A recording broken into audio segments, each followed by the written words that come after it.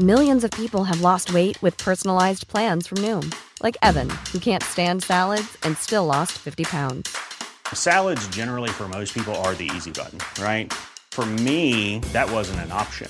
I never really was a salad guy. That's just not who I am. But Noom worked for me. Get your personalized plan today at Noom.com. Real Noom user compensated to provide their story. In 4 weeks, the typical Noom user can expect to lose 1 to 2 pounds per week. Individual results may vary. Burrow is a furniture company known for timeless design and thoughtful construction, and free shipping, and that extends to their outdoor collection. Their outdoor furniture is built to withstand the elements, featuring rust-proof stainless steel hardware, weather-ready teak, and quick-dry foam cushions. For Memorial Day, get 15% off your Burrow purchase at burrow.com/ACAST, and up to 25% off outdoor. That's up to 25% off outdoor furniture at burrow.com/ACAST. Hey everyone, it's Pacific. If you like the show and you like what we do, consider leaving us a review on Apple Podcasts. It's the best way to help our show reach new listeners.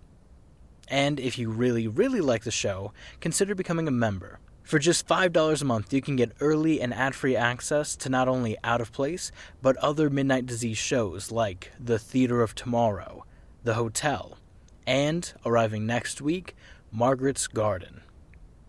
All this and much, much more at midnightdisease.net/join. And, without further ado, this week's episode.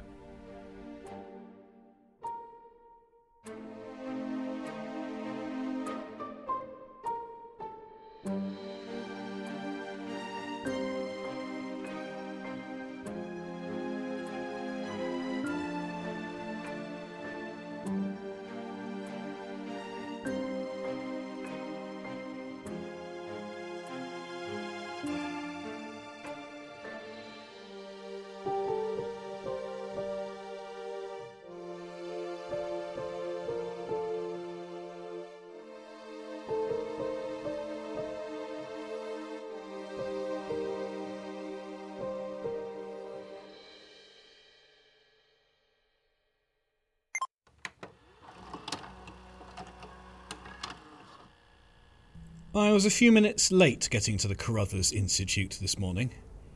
Miss Arundel tutted at me when I walked in, doing that pursed lips thing she does. I think it's her version of the selfie face. I told her I got there on the bus and she called me a naughty boy. I wasn't too keen on getting caught up in that conversation, so I said something about having to get on with cataloguing a box of Tudor nails and headed down into the archives. I got the bus because I had to see Lola off at school. She's Mike's niece. His sister Abby died recently and her father raises her now, and he had to head off somewhere for a week for work. So me and Mike are looking after her. That sort of crept up on me. Suddenly we're looking after a 13-year-old girl. I thought, that's couples stuff, isn't it? I didn't say so out loud, but Mike got the vibes off me. Of course he did. It happened so quickly, and I don't know what to think about it. I haven't had that conversation with Mike yet. He seems to believe I'll go with the flow and we'll all be inviting neighbours round for fondue and cocktails before we know it.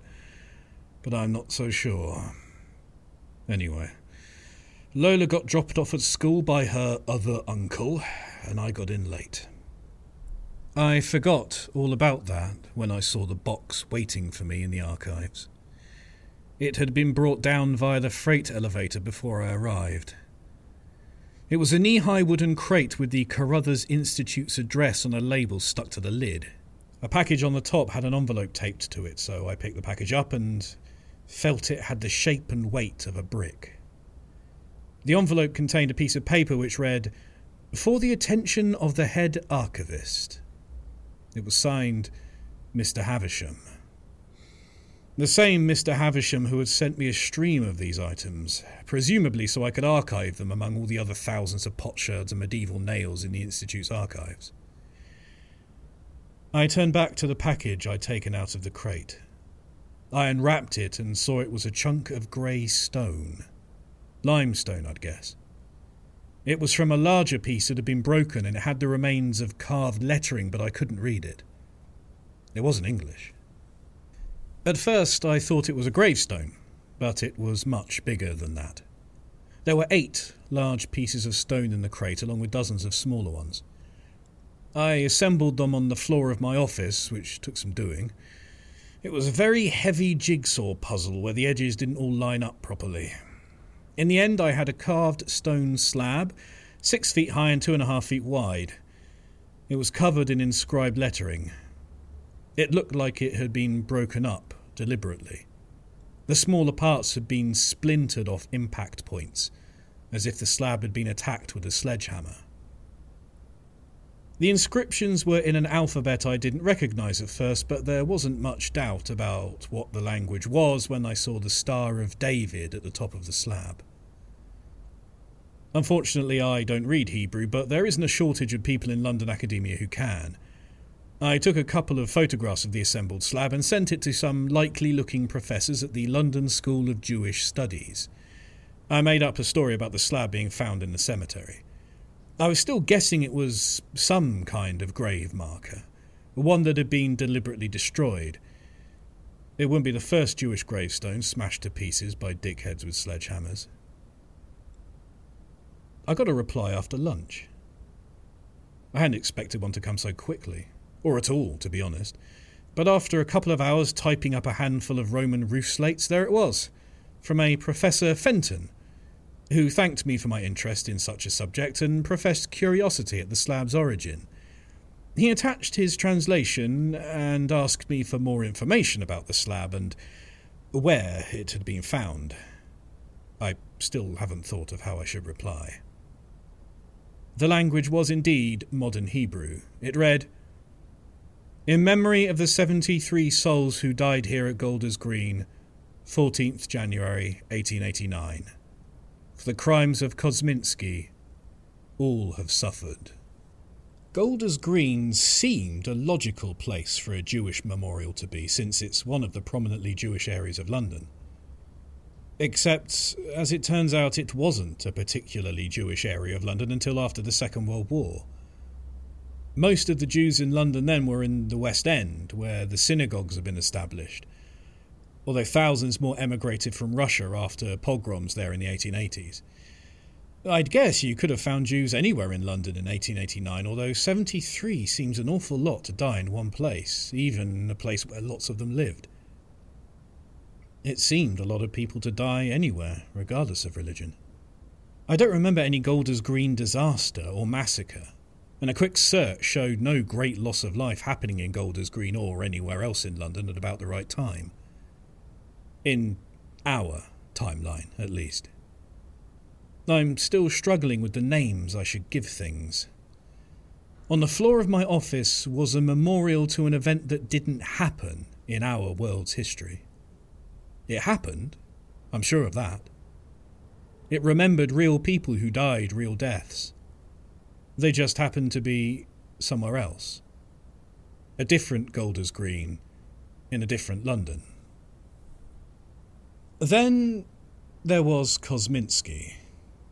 The wording of the memorial didn't seem to indicate it was Kosminski who killed the victims, but that he was somehow responsible for them in another way. Whether it was an accident, an epidemic, or a deliberate killing, I couldn't tell. But just as it wasn't the first Jewish grave marker to be smashed up, these 73 people certainly wouldn't have been the first Jews murdered en masse. Or the last. A tragedy from another history, then. Another relic sent by the Project from a world that differs from ours. I wondered, not for the first time, if these objects were all sent from the same world or from different ones. Maybe the Project got them from all sorts of different timelines, maybe only one. Maybe the Project itself existed in one of those timelines. The possibilities are so numerous it hurts to think about them. I looked at the date again. 1889 rang a bell, or rather 1888 did. I followed one of those weird hunches and found there was a Kosminski in London in 1889, an Aaron Kosminski. He was a Polish Jew who emigrated to London in the 1880s and worked in the East End before he was put in an insane asylum in 1891. His note stated he was paranoid and heard voices, and was admitted after threatening his sister.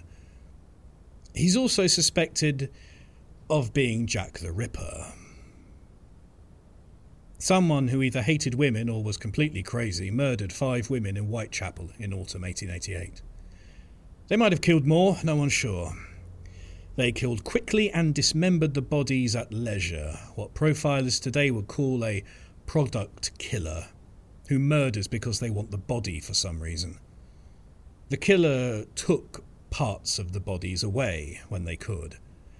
They were named Jack the Ripper after the signature on a letter sent to the Central News Agency in September, but it's probably a fake written by a journalist. Nevertheless, the killer has been called Jack the Ripper ever since. Aaron Kosminski was a suspect at the time of the killings, mainly because he was a poor crazy bastard who was put into an asylum just after the murders stopped. A lot of people are obsessed with solving the murders, even though it's impossible to do 130 years after they happened, and those people still think Kosminski is a pretty decent suspect. Aaron Kosminski didn't murder 73 people in Golders Green, but he didn't have to. I imagined what would have happened if the police in 1888 had decided they had a suspect likely enough to accuse publicly of being Jack the Ripper, maybe even put on trial. And what would happen if that suspect was Jewish. We like to imagine an anti-Jewish pogrom as the sort of thing that happens in other countries. We English don't go in for that sort of barbaric business. But I don't think it's very far beneath the surface. It definitely wasn't in London in 1888, where thousands of Jews who spoke a different language and followed a different religion had flooded into London. People today are quick enough to whinge about immigrants stealing their jobs, whether that's actually what's happening or not. I hate to think what it was like in the 1880s, fueled by the sort of newspapers that would invent letters from a serial killer to pump up circulation. Jews had been pretty much illegal in Britain until the 18th century. There was a riot against Jews in the Welsh town of Tredegar in 1911. It wouldn't have taken much of an inciting event to kick off a massacre of Britain's Jews. An event like an immigrant Jew being publicly named as the first serial killer of the mass media age. I have no idea if Aaron Kosminski was Jack the Ripper. He didn't have to be. All that mattered is that the people of London thought he was. Golders Green wasn't even a Jewish area at the time, but 73 people died there because of what Aaron Kosminski did, or what everyone believed he did. How many died elsewhere? There were tens of thousands of Jews in London. In a London where memorials like the one in my office were common, there might be far, far fewer. Somebody smashed the memorial. I couldn't tell whether it had been destroyed soon after it had been set up or was broken more recently. I could almost feel the hatred radiating off it. Britain is supposed to be a tolerant and enlightened place, but how far away are we from doing the sort of things we like to think only other countries do? I wrapped the sections of the memorial up and stored them under the shelving. The day was over by then. Mike had texted me to say he'd picked up Lola from school and was playing computer games with her. I had an overwhelming desire to hug her and tell her this is a good world, and that we just notice the bad things more than the good because they're so scary and we all want to be safe. I doubt I will. I'll just say hi and ask her how her day at school was, and then stumble over my words because I have no idea how to speak to a teenage girl. Perhaps she picks up vibes like her uncle does. I hope so. I've only known the girl for 2 days, and already I want her to live in a better world. I wish I knew how to make that happen. I feel like all the artifacts the project sends me are things to keep her safe from. Or maybe warnings about how the world might turn out if we're not careful. A roadmap, even, about how things might go wrong so we can avoid the worst of them. A strange thing to take hope from, I suppose, but we find it where we can. For now, I'll just smile at Lola and help her with her homework. I'll keep her safe from the horrible things stacking up on the shelves in my office. If I'm lucky, if I do things right, she'll never know.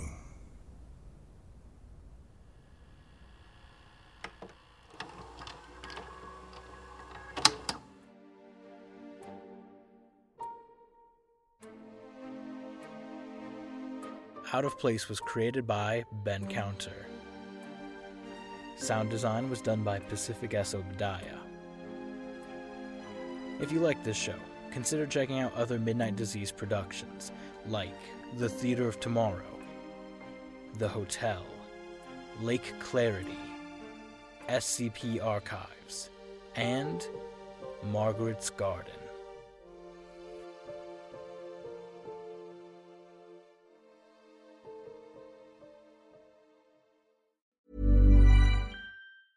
Hey, it's Paige DeSorbo from Giggly Squad. High quality fashion without the price tag. Say hello to Quince. I'm snagging high-end essentials like cozy cashmere sweaters, sleek leather jackets, fine jewelry, and so much more. With Quince being 50 to 80% less than similar brands. And they partner with factories that prioritize safe, ethical, and responsible manufacturing. I love that. Luxury quality within reach. Go to quince.com/style to get free shipping and 365-day returns on your next order. Quince.com/style.